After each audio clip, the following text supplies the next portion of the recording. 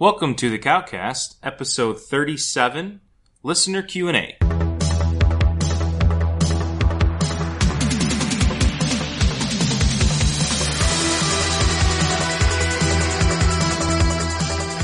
Alrighty, welcome back. I'm Eric. I am James. And we are going to do a little bit more listener Q&A today. We've got a question this time from our friend Don, aka Perseus, on the Comic Book Page Slack channel and forums. And his question is really about the content of books now versus a couple decades ago. And the question that he has is, are superhero books written for the reader who has been reading for 30 years, or for new readers, or in between? So there's a lot there. Mm-hmm. There's a lot to discuss. Do you have kind of a knee-jerk thought right off the bat? Well, yeah, I think for the longest time, comics specifically weren't being, and Marvel specifically, were not being written to target the old readers. They were being written to target, I mean, it's obvious that they wanted to get a new market in. I think if you look back to when books really start, I would say in the early 2000s is when you really started getting people writing for the trade, writing in kind of digestible blocks of 6-issue stories, whether it was editorially driven or not. That's what you started getting. 6-issue stories or, 4-issue stories, something that could be turned into a trade that could be sold in a bookstore. And you had people that were, obviously Bendis is kind of, references like the king of taking something and drawing it out, decompression really. I think that, that's not necessarily always true. Bendis, that's just his writing style. And he's written some really good, done in one stories. I've always been torn on Bendis because I think he's capable of a lot of really great stuff. I actually really liked his Daredevil run. I've liked a lot of the street level stuff that he's done. I just haven't liked his superhero stuff. But, I think Bendis gets kind of an unfair amount of, flack for dragging things out for, 50, 60 issues and some things. Well, I think Scott Snyder got a little bit of that towards the end of his Batman run. Yeah. In New 52. I think a lot of people started getting that because I think what happened was,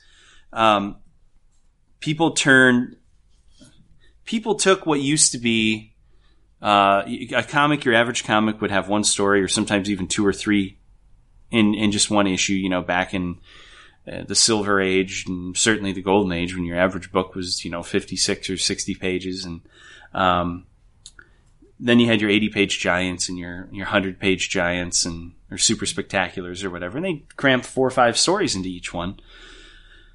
Then you went to a lot of, one story per issue stories and a lot of the Bronze Age, books. And, you started getting serialized in a lot of stuff. Uncanny X-Men. The Claremont stuff got very serialized. New Teen Titans was very serialized in a way. So I think what happened was you kind of had, but you could still really jump in on a random issue and kind of, I mean, that's what we all did. That's how we all jumped into comics, or at least most of us did one of the first comics I got was a random issue of X-Men that was smack dab in the middle of some giant thing with 20 years of continuity and Claremont storytelling behind it, but it didn't put me off the story. I wanted to jump in and find out who these characters were and what their motivation was. But I think on average, the companies decided that, or they thought erroneously, that comics are kind of a dying art form and that it's, every year the average age of a comic book buyer gets a year older because we're not getting new people in. It's skewed to an older market. So they wanted to start targeting younger people. Marvel especially. Why do you think they rebranded as Legacy? They weren't necessarily talking about their characters as much as they were talking about trying to get legacy readers back, I think. Mm-hmm. And they even specifically mentioned that they wanted to get old readers back into it, make it a jumping on point with familiar numbering. Kind of the make mine Marvel again kind of thing. Right, and look what they brought back in order to do that. Marvel's value stamps. That's kind of crazy. They haven't done numbering. That. Yeah, they haven't done that since the 70s. I think that that the attempt to bring in new readers is fantastic, but I think that it's been approached the same way that they've attempted to bring in new characters. And I think that the goal is a worthy and admirable one. I think the execution might not have been very good.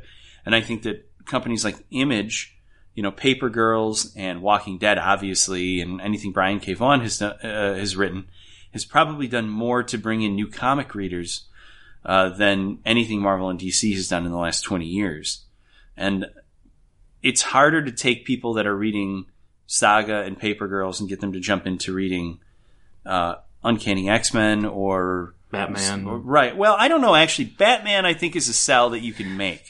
It's still not easy for people that don't want to be burdened with years of continuity, and there's a bigger uphill battle to climb. Well, you'd admit it's a lot harder to get somebody to jump into Hal Jordan and the Green Lantern Corps, though, than it is Batman. Sure. So taking somebody and trying to get them to jump into superhero culture is very, very difficult, even if they are big fans of the movies and the TV shows.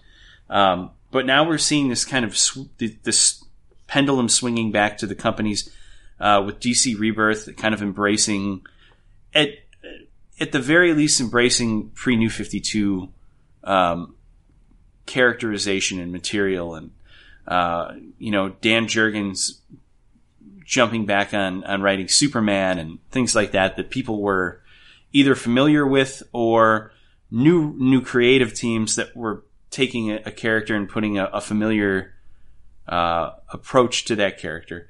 And Marvel, like we said, Marvel's doing that with Legacy. So I think that there's, by and large, they tried to target new readers, and targeting new readers is great, but I think they did it in the wrong way.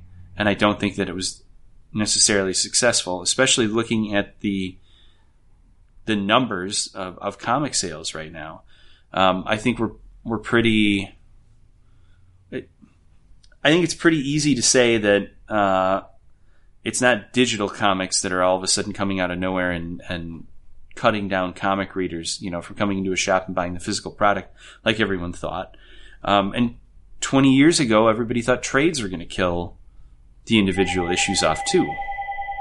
So go ahead. No, I was just going to say, I think that kind of my feelings on it are similar to yours, where it's skewed one way and now they're trying to find a little bit more middle ground. I think that with the emergence of independent publishers, I think that theoretically created more on-roads because new universes are built, new characters are created. I do think, though, that at some points, and you may disagree or may agree a little bit with this, but I think sometimes some of the independent stuff can almost be a little bit more of a detriment. It'll get people in for maybe a mini-series, like a 6-issue run, but then if it stops after that, sometimes people, either they haven't been hooked enough to want to try and find something else, especially if they're buying it digitally and they're not buying it from a store. They just kind of get turned off and go, "Oh, that was it. Well, that's it. I'm done." I don't think it happens a lot, but I do think that can happen. But more to the question of who are they writing the stories for, I think what you see with DC in particular right now is they've put a real focus on reprinting and recollecting a lot of that Golden and Silver Age and even Bronze Age work that, to your point with the X-Men and 20 years of Claremont history, you can jump in the middle of it and it's still good stories and it's still stuff that you want to read and you can get caught up. There's good recaps and that kind of stuff. I think that what DC has been doing with a lot of those collections is trying to do one of two things: provide those on-ramps for new readers who want the back history. But they've been doing that for 30 years, you got to remember, because the archives used to be a huge market. Sure, they have been with Marvel and the Masterworks. But now they're doubling down, and they're going after things that haven't been redone. We saw the call out from the DC, that DC retailer Facebook page where they were looking for specific issues that they don't have in their archives. They're trying to dig deeper, and they want to bring this stuff out in print for people to get in an affordable way. With that Green Arrow omnibus, that even though the page count was the same as a previously released Flash omnibus, it was $75. The Green Arrow one was $125, I think. Because they had to buy some of those pages or books, and on top of it, they had never been digitally remastered, which these other ones have been. So there was just a higher cost associated. Right. Well, and that's another thing that used to, and to this day still does affect. If you look at the prices of some of the Marvel Masterworks now that they're still putting out, DC is not making any new archives, but Marvel's still putting out Masterworks every once in a while. The Masterworks are the same price as an omnibus. Yep. The Champions Masterworks just came out recently, so it's $99.99, and I can go buy for the same price. I can buy a Marvel omnibus that has 35 issues in it, and it has the same beautiful presentation. So eventually you're going to have, they got to get something in line with those Masterworks, because I think, and that's a whole different subject. Maybe they could just start with the numbering mechanism that they use. Yeah, that's been another one that's horrible. I mean, we have a lot of Masterworks on the shelf, but they don't look good next to each other. I don't know. So that's a whole different subject, though. We won't get off on that. But yeah, I think that by and large, we are at a point now where we have to kind of find that middle ground. I think, to your point, Marvel did push harder on getting new demographics in to reading books, and unfortunately, I don't think it helped them. I think in some cases it may have hurt them more than it helped, and I think that the call that a lot of people came out with was, why change existing characters? Why not create new? You're telling me with all this creative talent, you can't create any new characters. We didn't see DC push so hard on changing all of their mainline superheroes to be different people, have different things. There were some adjustments. There's no doubt about it. And there always will be. But, I wonder if part of the whole Dark Knight's Metal and the new line that's going to be coming out here in the next month or so, if some of those aren't geared towards hearing that feedback from other publishers that was being given to other publishers and saying, you know what, it's time for us to create some new characters. Let's give it a shot and see where we go. So I don't know if that's part of it. If not, it's just a good happenstance and timing. But here's a kind of a devil's advocate argument too. You had mentioned, who are the companies writing for? So Marvel and DC, we know who they were and kind of are writing for now. But Image is just, for the most part, writing for Hollywood.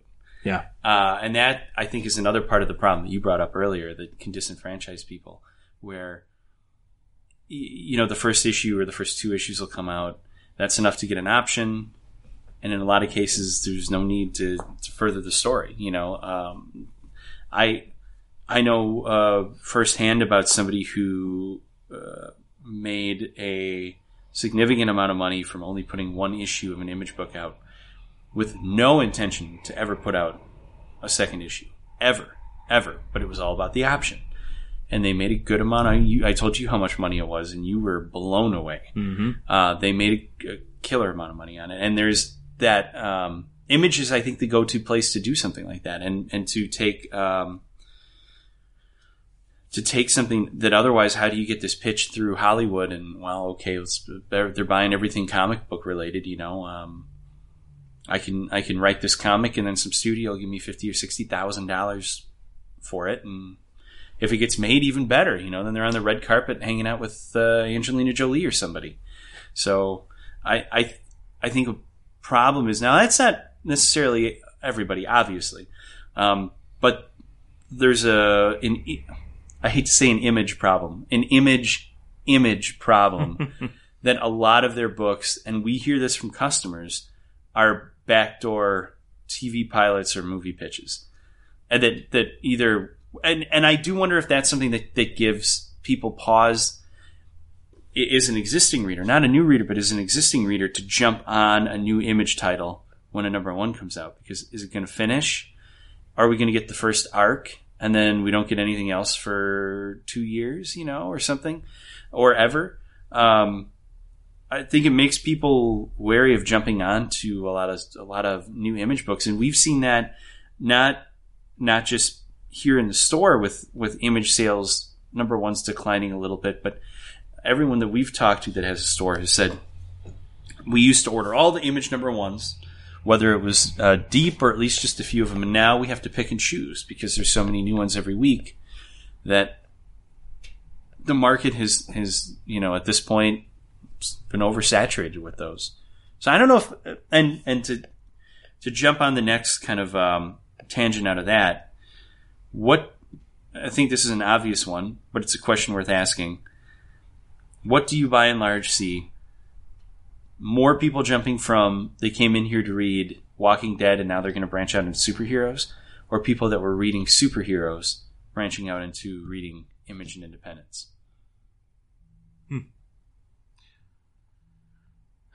I tend to see a little bit of both. I see it way, way more in the I started reading superheroes and now I want to read this. Yeah. Yeah, I mean, I think especially, not to pick on them, but especially lately Marvel, you see more people jumping off of Marvel books and supplementing their reading with other titles. Well, our Marvel readers that have jumped onto DC. Right, that's true. They've been the lucky recipient of whatever's going on over there. Yeah. But it is amazing how Rebirth coincided so well with Marvel's kind of fall from prominence. Like it just the timing on that is the one of the smartest moves that DC's ever made. Yeah, and I don't know if it was fully calculated down to the nth degree or if it was just happenstance, but either way, it's worked out for them. And quite honestly, from a DC readership standpoint, it's worked out for us. Now, here, let's talk about, since we want to address those kind of long-term readers that have become lapsed, we have a couple long-term readers here who only are buying books. They don't read them, but they're only buying them because they have 30 to 40 year runs of that book and they want to keep going. So we've got one guy who gets Action and Detective, and he's been buying them forever, 30 or 40 years. And his plan is to buy Action and Detective until it gets to 1,000, and then he's going to stop. And he wants to just have a full run of Action from 1 to 1,000. Now, when we say full run, this guy, he does have an extremely low-grade Action 1. So he is very close to a full run of Action. And we know he's got it. It's been confirmed. But he said he hasn't read one of those books in 10 years. Right. He's only buying it to complete his run. So, I wonder what happens jumping off at 1,000. You got to do something to hook these guys into staying. And we try to get them to read it. We try to convince them the story's really great, or this issue ties in with something else. You should pick that up just to get the story. He's like, oh, I don't care about the tie-ins. I don't read it. It's hard for those because it feels like there's a finite lifespan on these people buying books because they've essentially told you that. And now they're coming in and they're spending money. But how do you take somebody who's been disenfranchised with the stories for 10 years, but they're still buying it, but only to a point, and how do you get them excited again? And that's something we're trying. We've tried with these guys. Now, the opposite is a guy who comes in, he doesn't collect any books. Like, he'll donate them or throw them away, or he just doesn't care. Like, to him, it's a completely it's consumable. Disposable, yeah. And he just wants to read the story. He doesn't care if it's number 738 or if it's the 14th number 1 relaunch. He just wants to keep reading these characters and reading the stories. So for this guy, it's the complete opposite, where he doesn't give a rip what the numbering is. He doesn't really care who the writer or the artist is. He's just going to read it indefinitely. He just does not care. And to him, there's no collectible gimmick that can be used to get him to spend extra dollars. He's already buying it. It doesn't matter. If there's a lenticular or regular cover, he's just going to buy the regular cover. Even if they're the same price, he doesn't care.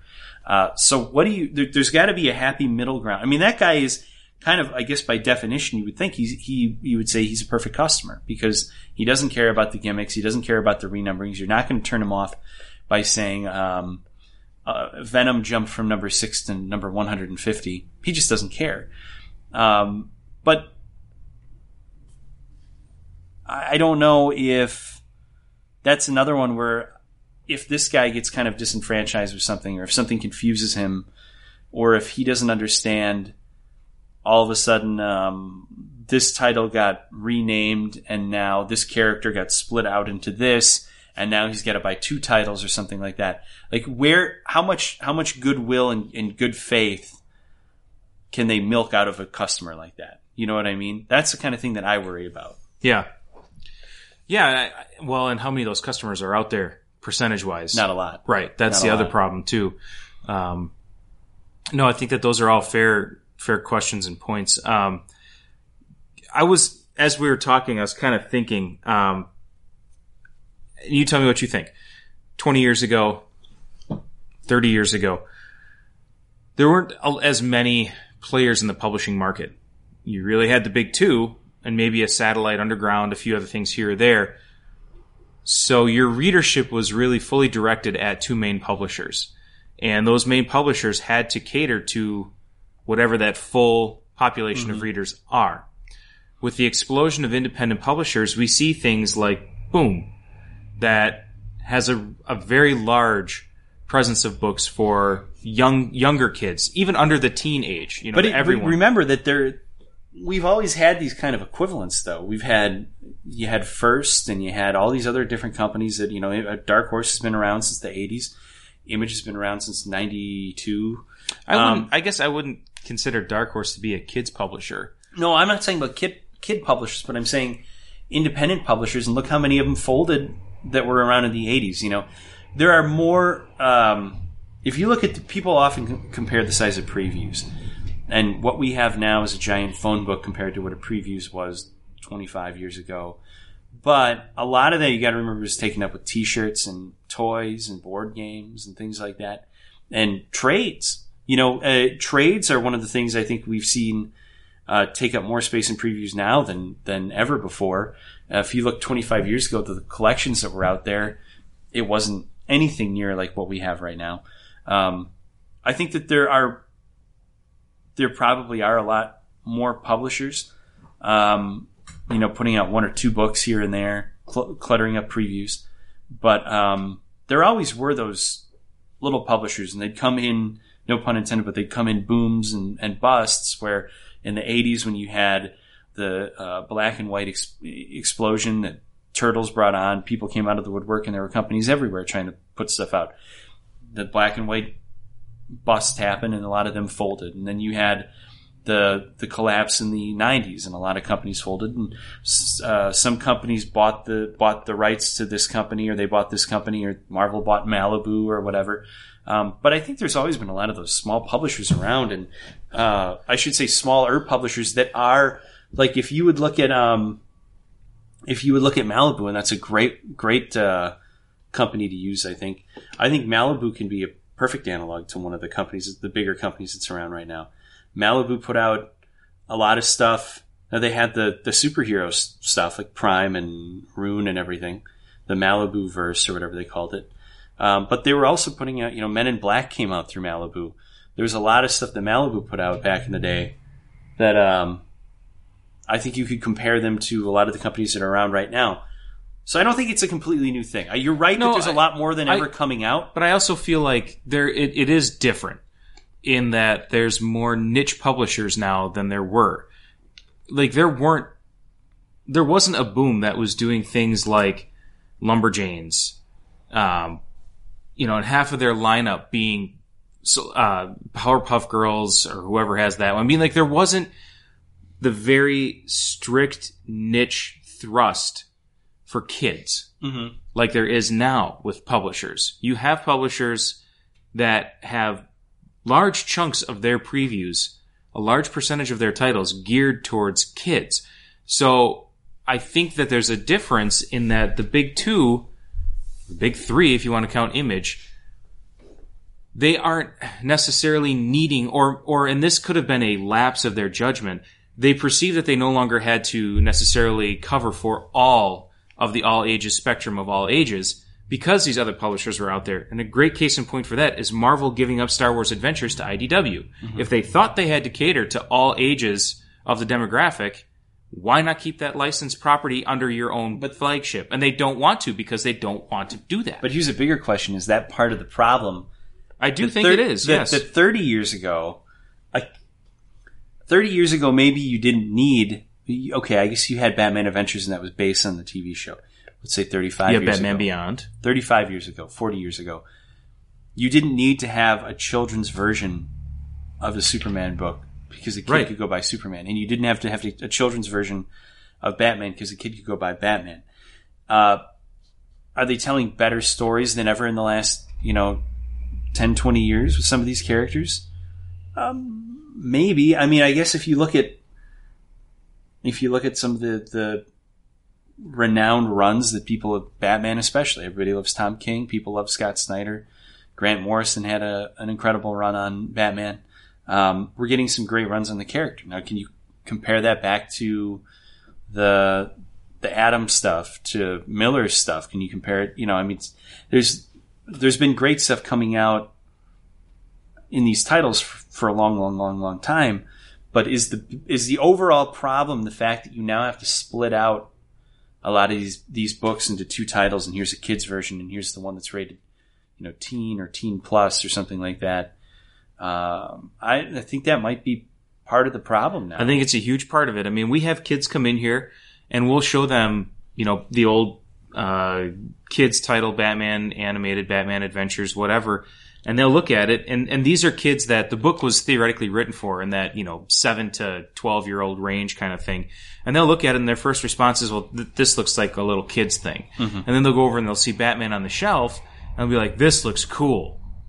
Well, okay, mom and dad, 7-year-old may not be the right age bracket for this. Please preview it before you buy it. Mm-hmm. I think that is a huge part of the problem, is that these books aren't written necessarily for all ages. They are being written for 25 to 60-year-old readers that have grown up with the character and, are at that age in life where they can stomach all of the gruesomeness that may happen or things like that. And it's not to say that you can't tell a scary story. It's not to say that you can't tell an emotional story, a harrowing adventure. It's not that you can't tell those kinds of stories in an all ages book. It was done. I mean, heck, I remember being a kid in like late elementary, early middle school and reading Goosebumps books.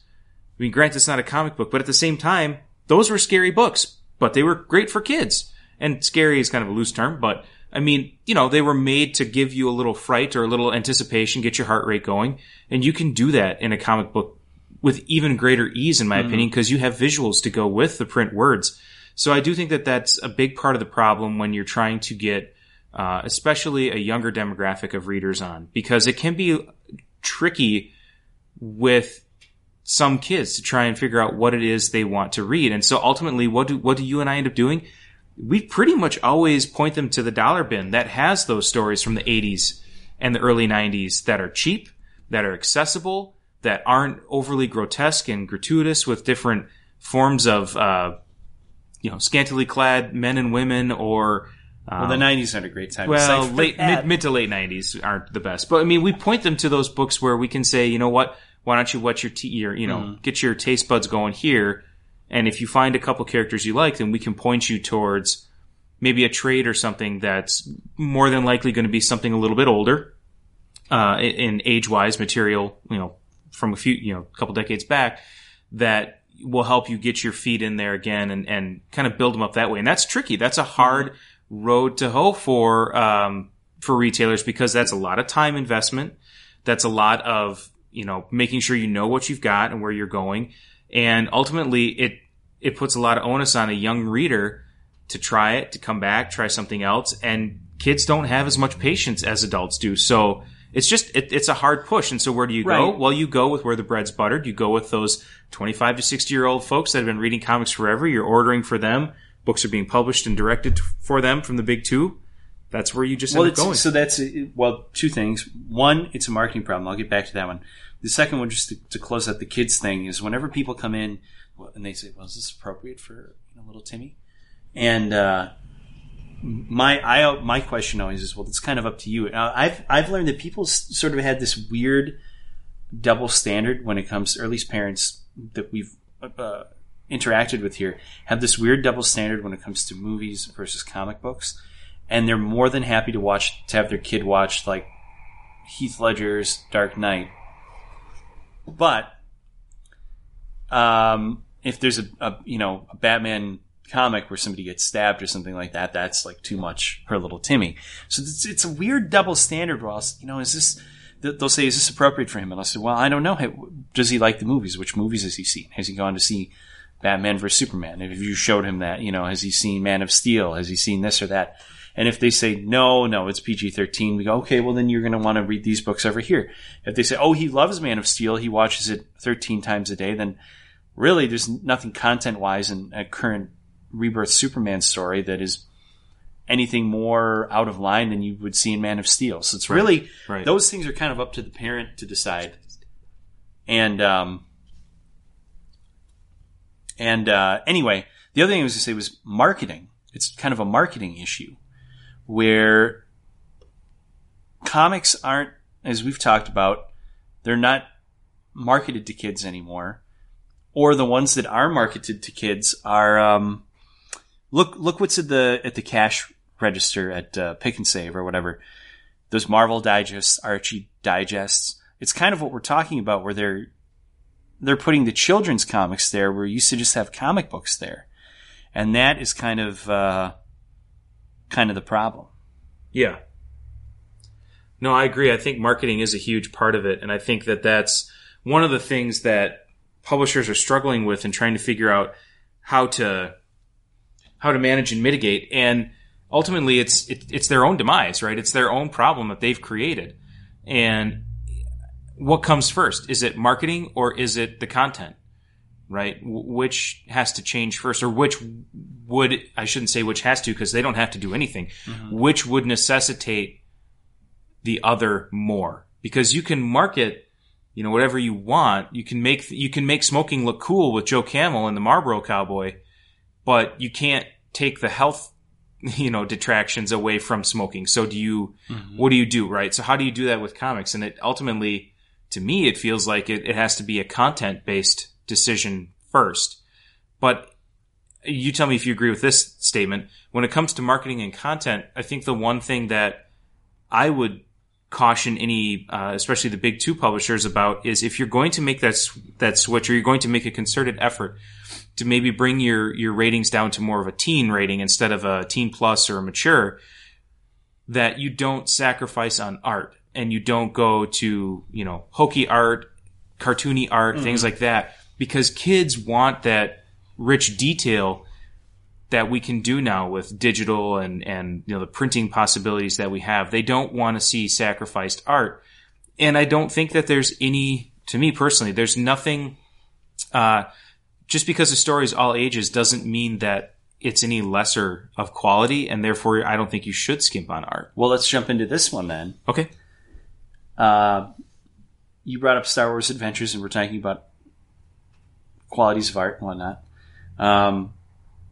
Star Wars Adventures, I think, is a book that can fit into everything that we've just talked about. Because does Star Wars Adventures was there a need in the market that filled? Who's buying Star Wars Adventures, or who is it marketed towards? Kids who like Star Wars, right? Right. Now, what does that mean? That they've seen Star Wars? Yep. So I would caveat you. It doesn't necessarily mean that they've seen the movies, but they could have seen Clone Wars. They could have seen the Lego Star Wars, because that stuff's been pumped out on television like crazy. That's on Netflix and Hulu, and that's what our 4-year-old has seen. She's seen some of those, the animated kids stuff. So she's not sat through A New Hope, not yet. We figured we'd give her a little bit yet to do that. Okay. But so to your point, yes, that means they've seen Star Wars. To what capacity, we can't necessarily say. Mm-hmm. But knowing how the character design for things like Clone Wars is, Star Wars Adventures is more geared towards that style and that age. So you're saying that the Star Wars Adventures, in theory, in your opinion, is a book that is geared towards people that are interested in Star Wars but have not seen the movies? Potentially, yes. Correct. I mean, it's also geared towards people who have seen the movies, but I think that the book itself is more geared to that younger age bracket where the parents may say, well, you're not quite ready for the movie yet, and they've seen the other media outputs that there are. Yeah, the only reason I bring that up is, I guess, not having a kid yet, it's not something that I'm not totally familiar with all the children's programming out there, but I would, my initial reaction would be, well, if a kid loves Star Wars, then I can't think of anything really in these Star Wars comics that is any worse than anything that you would have seen in the movies, especially the new ones. You know, Rogue One was probably the most intense out of all of the Star Wars movies with regards to the amount of violence that they had. And I would think if any kid has sat through that there's not going to be anything in the Darth Vader book or the core Star Wars title that's going to be beyond what they've already been exposed to. Mm-hmm. So if we use, I mean, that's interesting. So if we use that and send children to the greater Star Wars universe that they've maybe only glimpsed in Lego Star Wars or the Clone Wars show, then it does have a purpose. Yeah, it does. And I think that that's what it's there for. I think also... But that split branding is my main argument. We're appealing to a demographic that already is a fan of, and now you have to split it up and have an adult version or an all ages version, or well, not an all ages, kind of a symptom of the product that we have right now, or the problem that we have, which can be a great thing when you're trying to identify a target market. But in comics right now, a lot of things can get lost in the shuffle. If you throw that much product out there, do they need to maybe make all ages, not necessarily compromise on the sex scenes? I don't know. I mean, maybe if we want this core Star Wars title to be all ages, we want Superman to be all ages, adult version, we want to just have the version of the book, of the product. Right. That might the core titles. We weren't buying the children's version of them. And I think that kids are smarter than people give them credit for. And if a kid jumps into, like I said, where they don't know who Psylocke and Forge and all these other characters are, but they like the art that they're seeing and they like the action and just the general feel of a book, they're going to want to find out who they are. And I had one of those Scholastic order forms that we'd always get in grade school, and I'd order like all the X-Men guidebooks and stuff because I wanted to know who these characters were. So I'd read the comic, I'd order one of those things for like $4.95 or whatever, and they'd come and I'd devour the whole book, you know. And all of a sudden I knew who Moses Magnum and all these other characters were, because it interested me enough to make an investment in the universe. And I don't think people are giving kids more than anything these days with exposure to the internet, you know? Yeah. We see 5-year-olds come in here with smartphones. And when people are saying that's a whole nother podcast. Oh, we totally are not in favor of that, obviously. Yeah. But I'm saying that it happens all the time. Yes, we see it. So to say that a kid, the continuity or a lack of understanding who a character is going to put a kid off of jumping into a book, I think is absolutely wrong, because more than anything, they don't have to put the Scholastic order in and wait 2 weeks for the book to show up. They can jump on right now, who is Moses Magnum. Yep. Now they know. Yep. So I don't know. I think that dumbing books down for kids is never a good thing. Well, you go back and you look at some of the stuff that Stan Lee wrote. Sure. It was all ages, and there were big words in some of those books that you needed a dictionary for, but you know what? And deep content. Yeah, and kids still ate it up because it was great stuff. Great storytelling.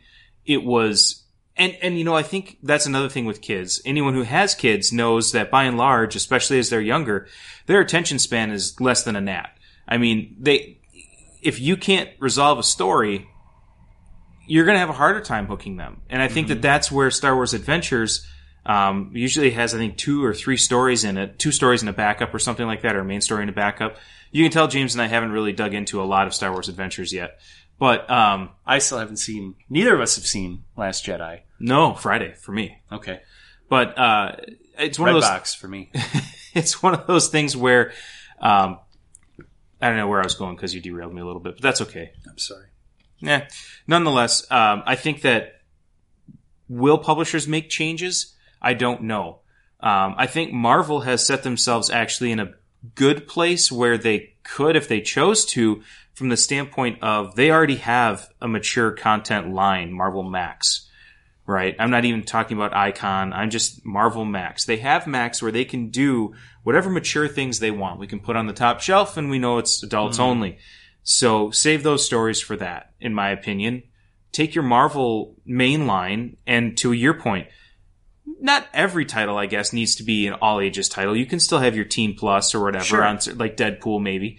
But, take some of those core characters and don't, again, to your point, don't dumb the story down, but adapt it for an all ages audience that can both young and old can enjoy and get excited about and get behind. I think that's a crucial thing. Now, we've really used Marvel as an example a lot here. We could say the same things about DC. We've also used them as an example of what to do right. Yeah. So yeah, I mean, they're an easy one to grab because they're obviously one of the big two, and we've talked about the same things with DC. Some of their characterizations, like, are we going to give a Jimmy Palmiotti and Amanda Conner Harley Quinn to an 8-year-old girl? Not so much. It's there's certain things in there that.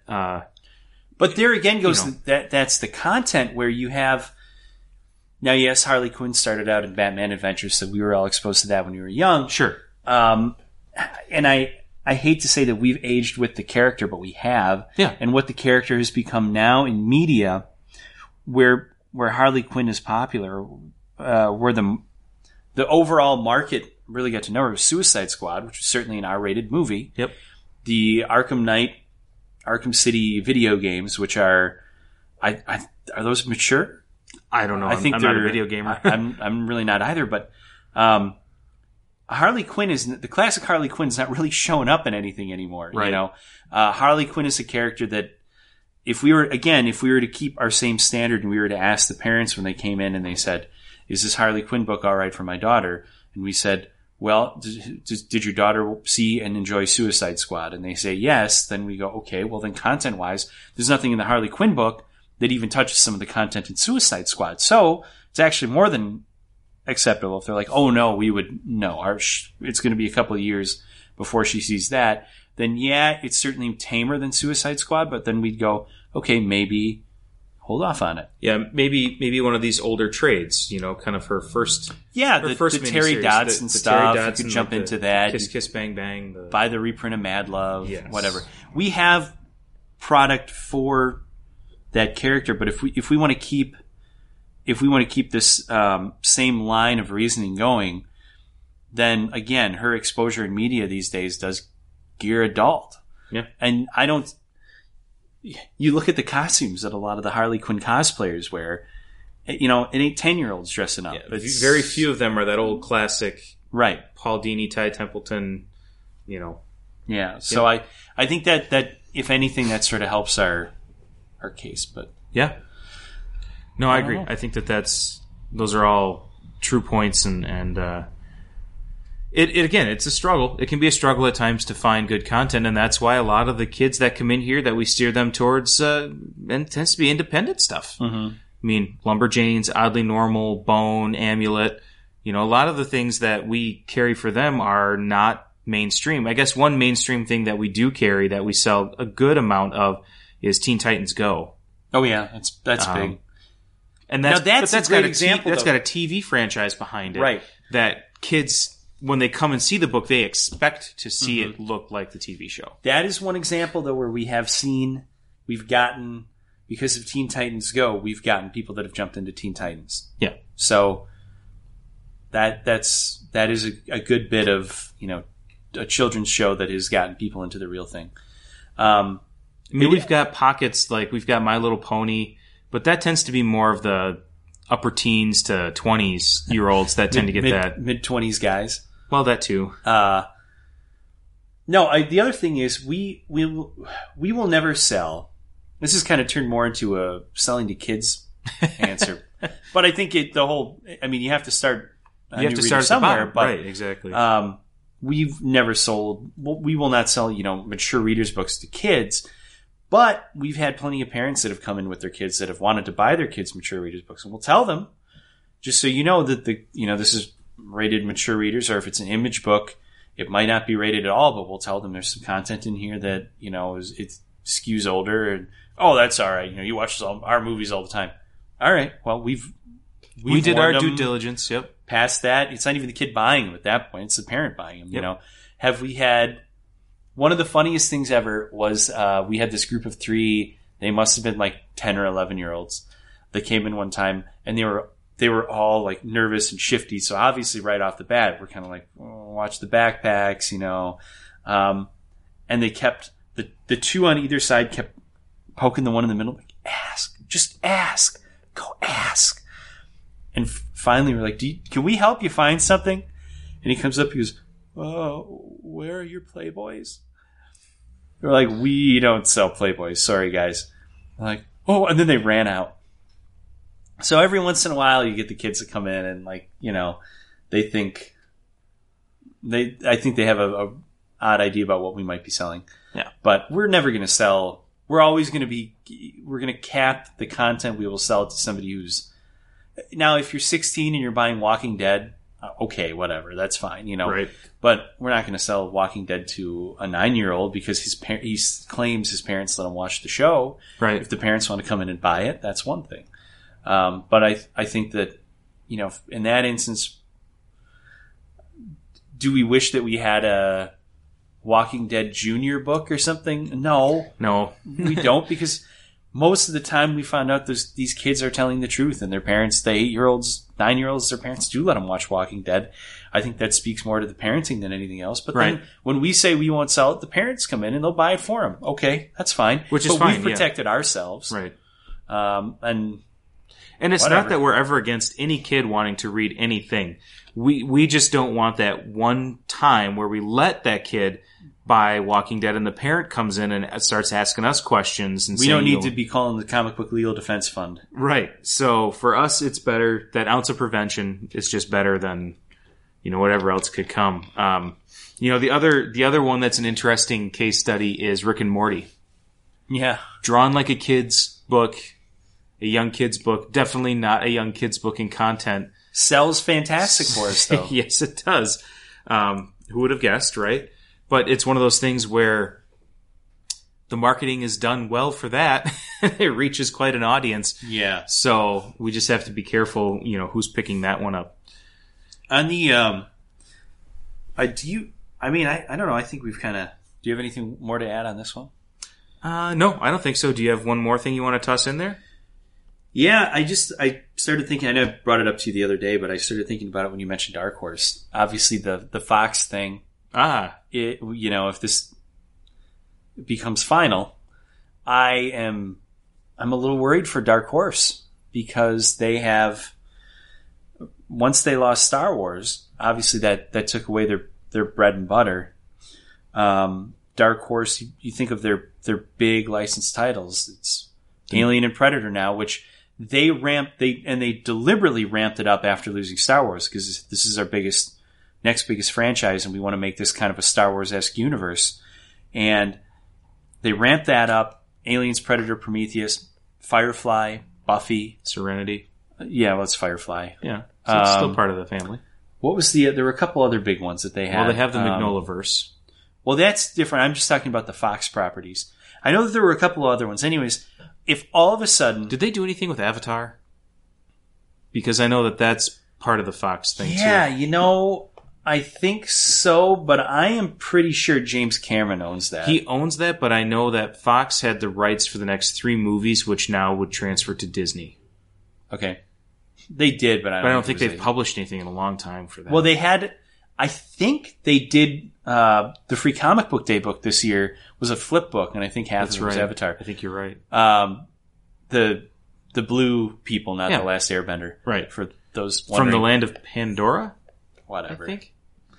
3D land. Anyway, I am genuinely worried what would happen if Dark Horse loses those licenses, because they would have Hellboy, which I think would then become their number one thing. They'd be dependent on Mike Mignola and Brian Wood. Yeah. So here's hoping. I know that they have done. I mean, they've been such good stewards of that franchise since the 80s. Especially, I mean, Aliens and Predator. And they were great stewards of Star Wars. They took Star Wars through kind of a dark period where interest had completely waned. And then you had the abomination of episodes 1 through 3.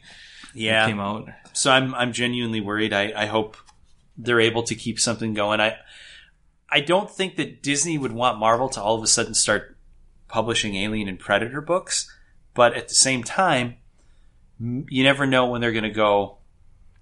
Yeah, we'll take it. We have more. All of a sudden, maybe they're the free reign that might have been afforded the guys at Dark Horse to tell this story or that story might turn into resubmit draft number 38 for approval again because you need to change this, you need to change that. I worry that they're going to be a little bit more protective and hands-on with those properties than Fox has been. So, well, and this is assuming that everything goes through. It hasn't gone through yet, and I know that there's a lot of paperwork and legalese that has to go through everything. But if that does happen, that is an interesting point. The odds are pretty good, I think. And I think that didn't Fox own like a 10 or 15% stake in Boom Studios? I'm not sure. I think they do.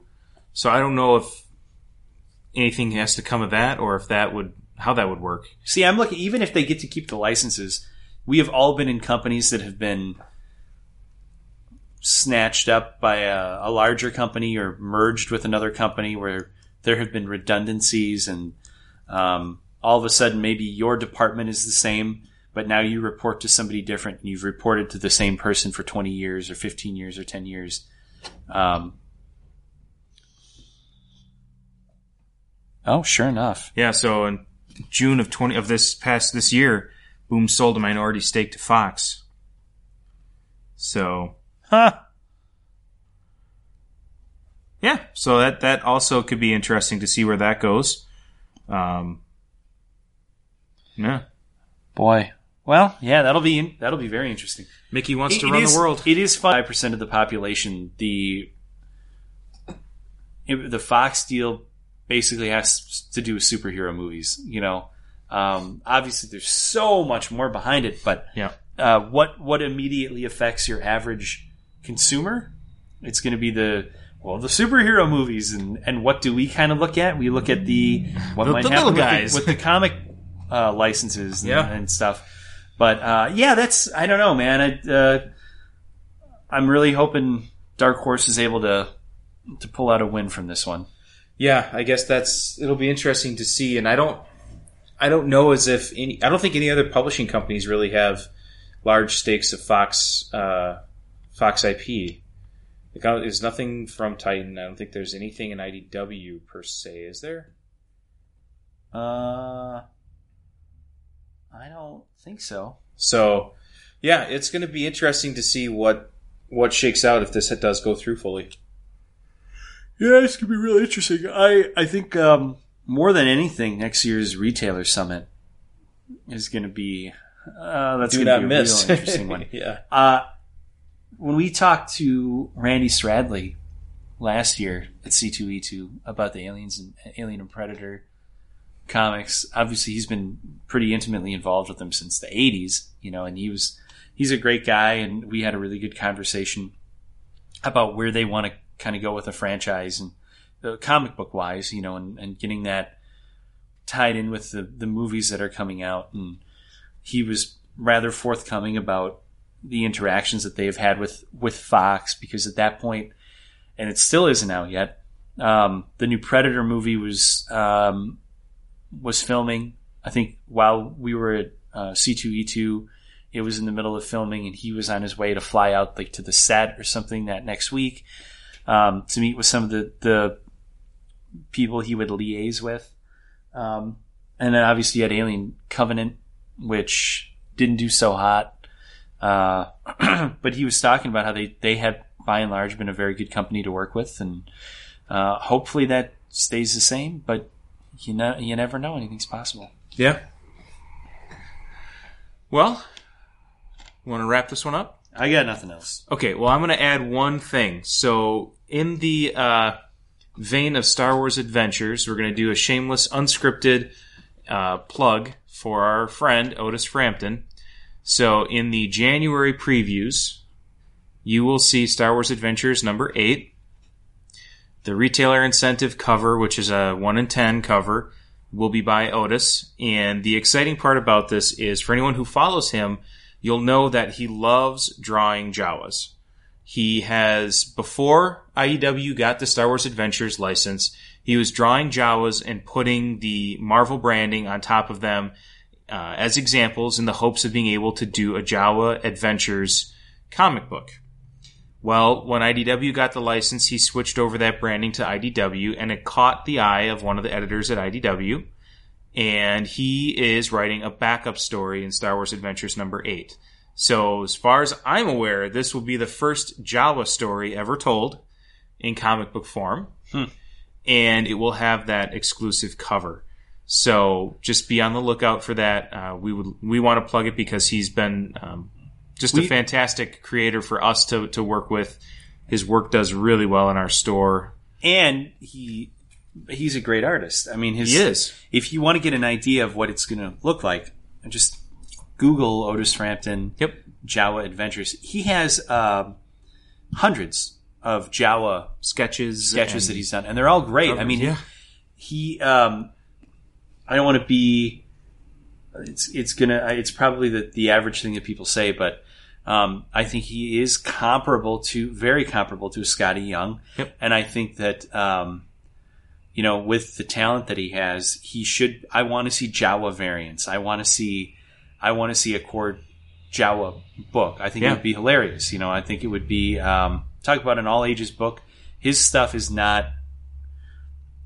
all ages, but it doesn't talk down to kids. Oddly Normal is the same thing. Anybody can pick up any of his work, and it does it completely goes from the youngest to the oldest can enjoy it, and that's why I hope it's such a success, because it would be one of those all ages Star Wars books that anyone could jump into without having to worry about, am I reading a kid's book? That's Otis's stuff. That's what he does. He tells great all ages stories.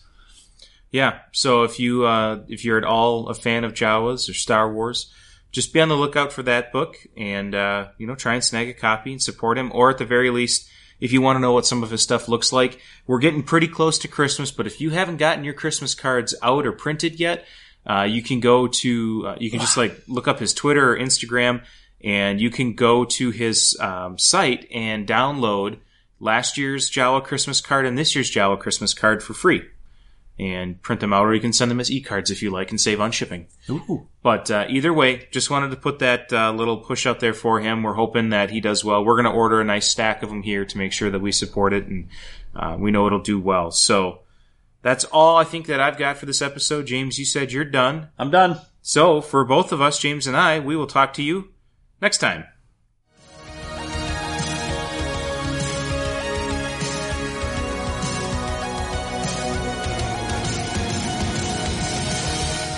On behalf of all of us, thank you for listening to this episode of the Cowcast. You can find us on all the main social media outlets, including Facebook at facebook.com/Incredicow, on Twitter at Incredicow, or on Instagram at Cowabunga Comics.